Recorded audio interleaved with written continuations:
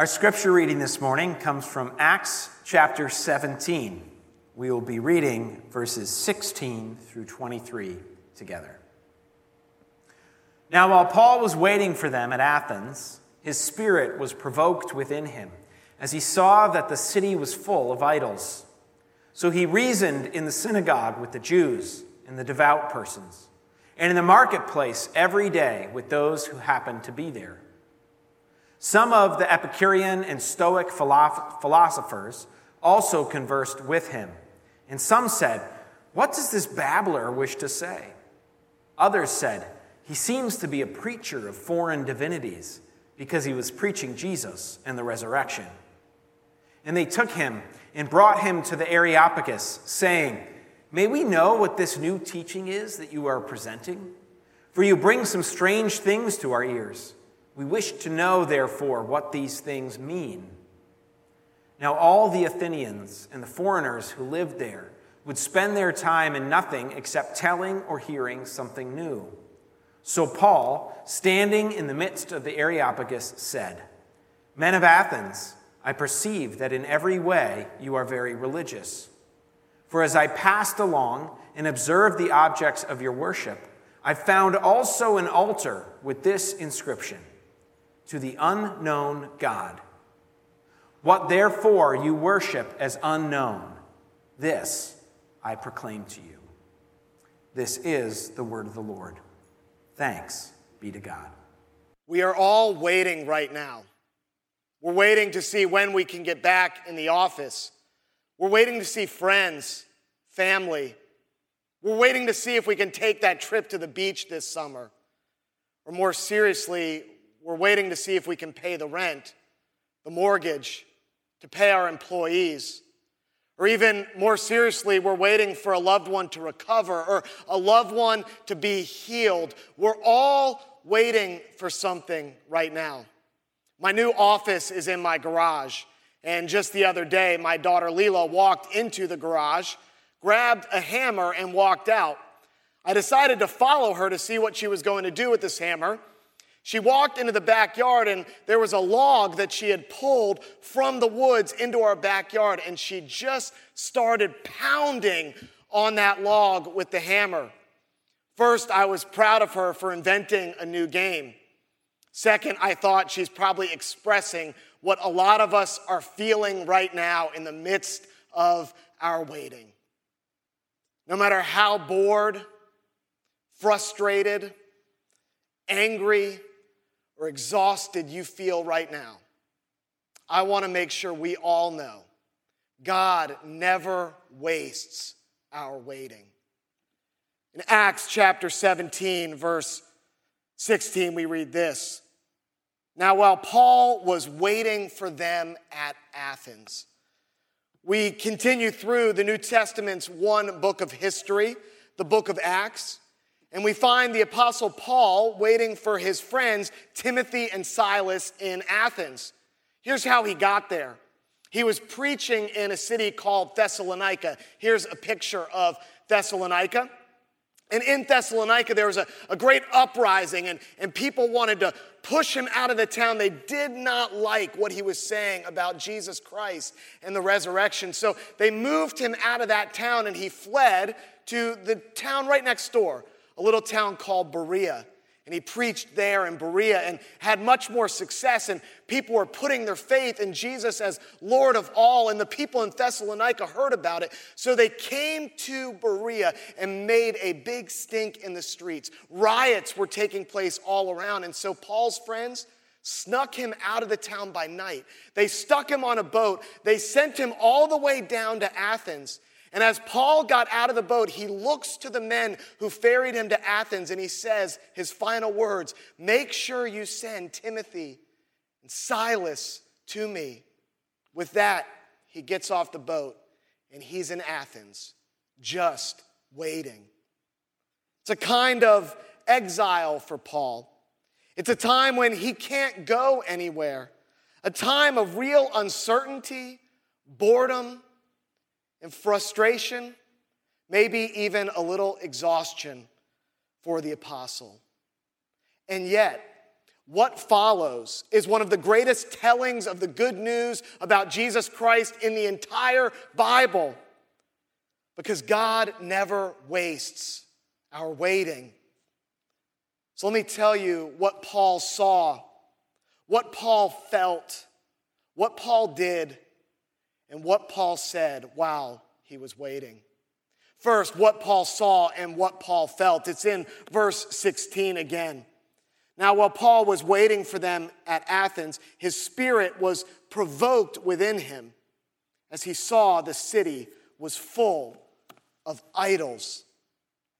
Paul saw idols, statues, artwork, pottery, temples, representing the gods that people had come to rely on for their safety, security, health, love, whatever they looked for, ultimate meaning in their life, they looked to these idols, and they could find them all around the city. Even the name of the city, Athens, is named for one of the goddesses in the Greek pantheon. Her name is Athena. And in the most prominent place in the entire city, a hill called the Acropolis, they built a massive temple to the goddess Athena. And they filled it with idols to her. Paul saw idols. And what Paul felt was distress. It says that his spirit was provoked within him. Paul has a stirring that he can't shake off. He can't say, well, this really is too bad now, isn't it? And just go back to his quarters. No, something moves him. Or maybe better said, someone moves him. Because God never wastes our waiting. So let's look at what Paul did. It's in verse 17. So he reasoned in the synagogue with the Jews and the devout persons in the marketplace every day with those who happened to be there. What Paul does is he reasons with people. And this word reasoned is an interesting word that the writer of Acts, Luke, uses. It's time, everyone, for Dora the Explorer learning foreign language words together. My kids have been laughing at me because they say I pronounce it wrong, Dora the Explorer. I think it rhymes. They think it's Dora the Explorer. But she's always helping everyone who watches her show learn words in another language. So here's one of the words we want to learn. The word for reasoned is dialogemai. Dialogemai. Let's say it together, everyone. Dialogemai. Is there an English word that looks familiar there? In that Greek word, dialogemai? Yeah, the word dialogue. As Paul reasons with people in the marketplace, this was no monologue. It was a dialogue. Paul had conversations. See, what Paul does is he doesn't fight with the culture around him. He lives faithfully within the culture around him, and he faithfully engages the culture around him because God never wastes our waiting. So what did Paul say? Verse 18. Some of the Epicurean and Stoic philosophers also conversed with him and said, what does this babbler wish to say? Others say he seems to be a preacher of foreign divinities because he was preaching Jesus and the resurrection. Now, this charge of preaching foreign divinities is quite serious. 400 years before the Apostle Paul preached in the marketplace in Athens, there was another famous man named Socrates who was accused of the exact same thing, preaching foreign divinities.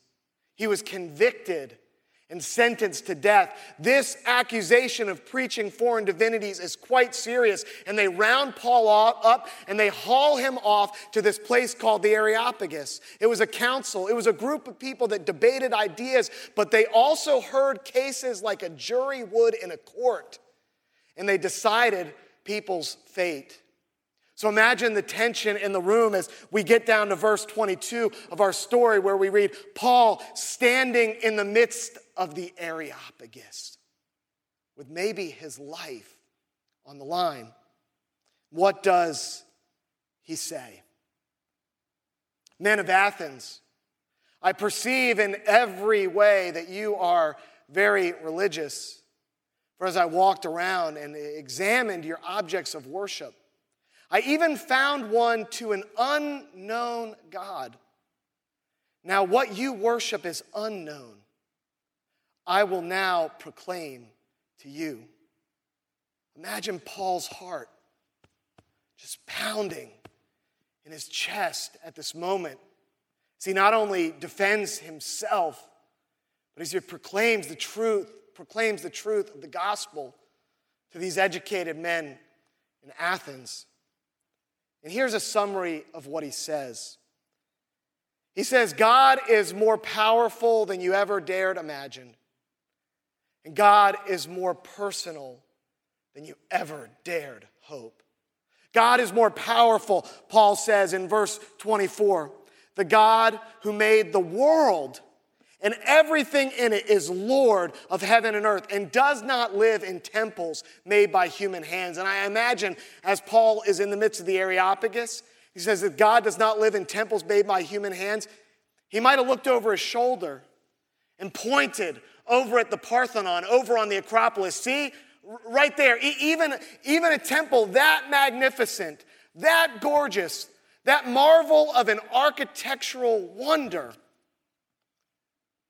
God is too powerful to live in a house that small and that puny. He goes on to say that not only is God more powerful than you ever dared imagine, he's more personal than you ever dared hope. And he made from one man every nation of mankind to live on the face of the earth, having determined and allotted periods and boundaries of their dwelling place. And here's why. That they should seek God and perhaps feel their way toward him and find him.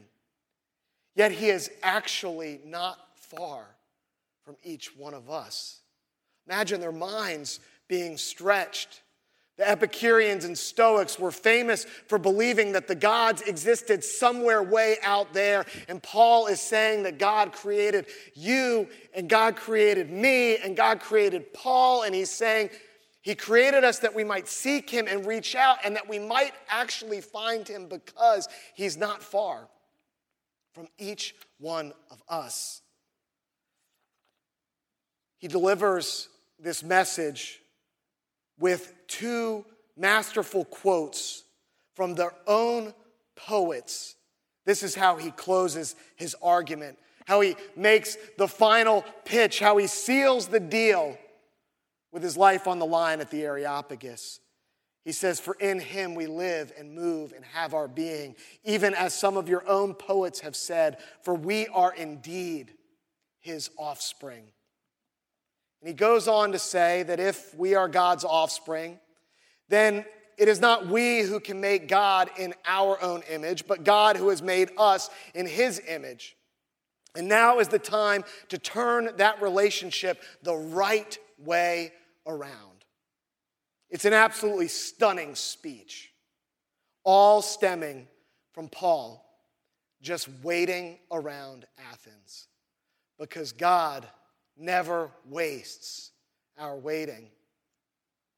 Which makes me wonder, what might God be doing in the midst of our waiting right now? I think God is doing the same thing he was doing in the midst of Paul's waiting. He's confronting idols. And so I have two questions. What's an idol? And what's your idol? When I think what's an idol, I think back to going to my sister's graduation from architecture school in New York City. I introduced you to my sister last week and told you she was an architect in New York, and she even went to school in New York City. And I remember thinking, I can't wait to see what a college campus in the middle of New York City looks like. How do they do that? And I walked up to the gates of Columbia University, and it looked just like a normal city block.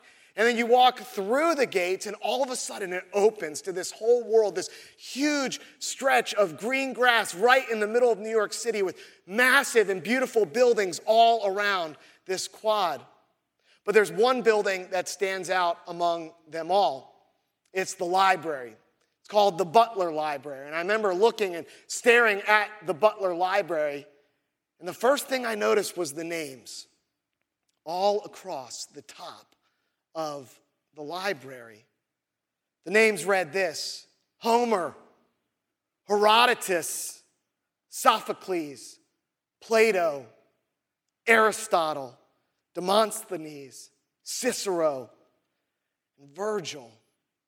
I remember standing there and I had a thought in my mind. My thought was this: what if my name was on a building like that? Now I realize this is not likely. This is a highly improbable scenario, but this is what I thought. That maybe thousands of years from now, if I lived my life the right way, if I did the right things, if I studied hard enough, if I influenced the right people, that maybe in thousands of years, there might be a building like the Butler Library. And my name could be carved in stone on that library. I imagined how I might feel if that was so, and I thought, I'd probably have made a lot of money to be secure. I'd probably have been pretty good friend to some important people. And I remember thinking, yes, if my name could get in stone letters on a building like the Butler Library, then I would be okay. Here's what Tim Keller says an idol is. An idol is whatever you look at and say in your heart of hearts. If I have that, then I'll feel my life has meaning. Then I'll know I have value. Then I'll feel significant and secure. So what's your idol? Remember, Paul's talking to Epicurean and Stoic philosophers, and this is going to take years of philosophy and distill it down into 2 words, but I hope I can do it okay because one of my philosophy professors from college sometimes plays in the orchestra at the chapel. So Tim, I hope this is okay. Epicureans, they looked for their idols out there. Stoics looked for their idols in here. Epicureans thought the gods were so far off, they didn't have anything to do with the world, and so I might as well just have as much pleasure as I can for as long as I can have it on the world, and so I'm looking for all of my meaning somewhere out there. The Stoics believed that God had left a piece of the divine inside them somewhere, and through cultivating virtue, if they just lived a good enough life, that they would get in touch with it somewhere in here. Where are you looking for your idols?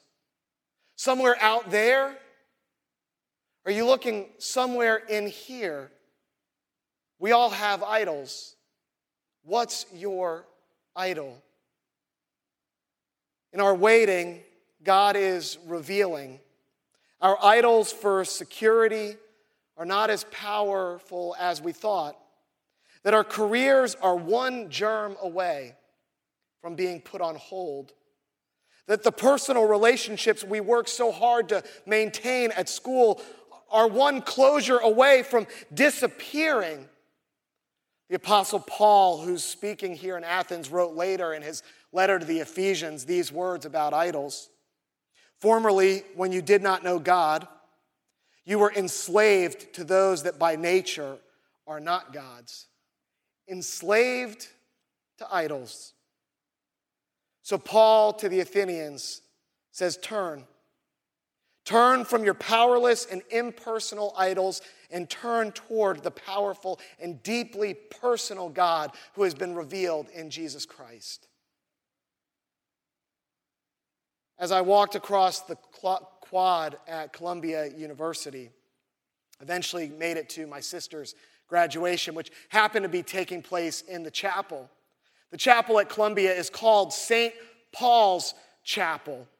It's a beautiful Byzantine and Italian Renaissance kind of mixed together type of architecture. It's just stunning when you walk inside. And as I sat there inside the chapel, I noticed there was a Latin inscription around the rim, around the dome that stood over the altar. And all of these graduates were sitting there, and I just kept trying to figure out what did it say around that dome. I never took Latin, but I took Spanish and tried to line up some of the words, and eventually I figured out that it was a quote from Acts chapter 17. It recorded Paul's words to the Athenians there at the Areopagus. In him we live and move and have our meaning and have our being.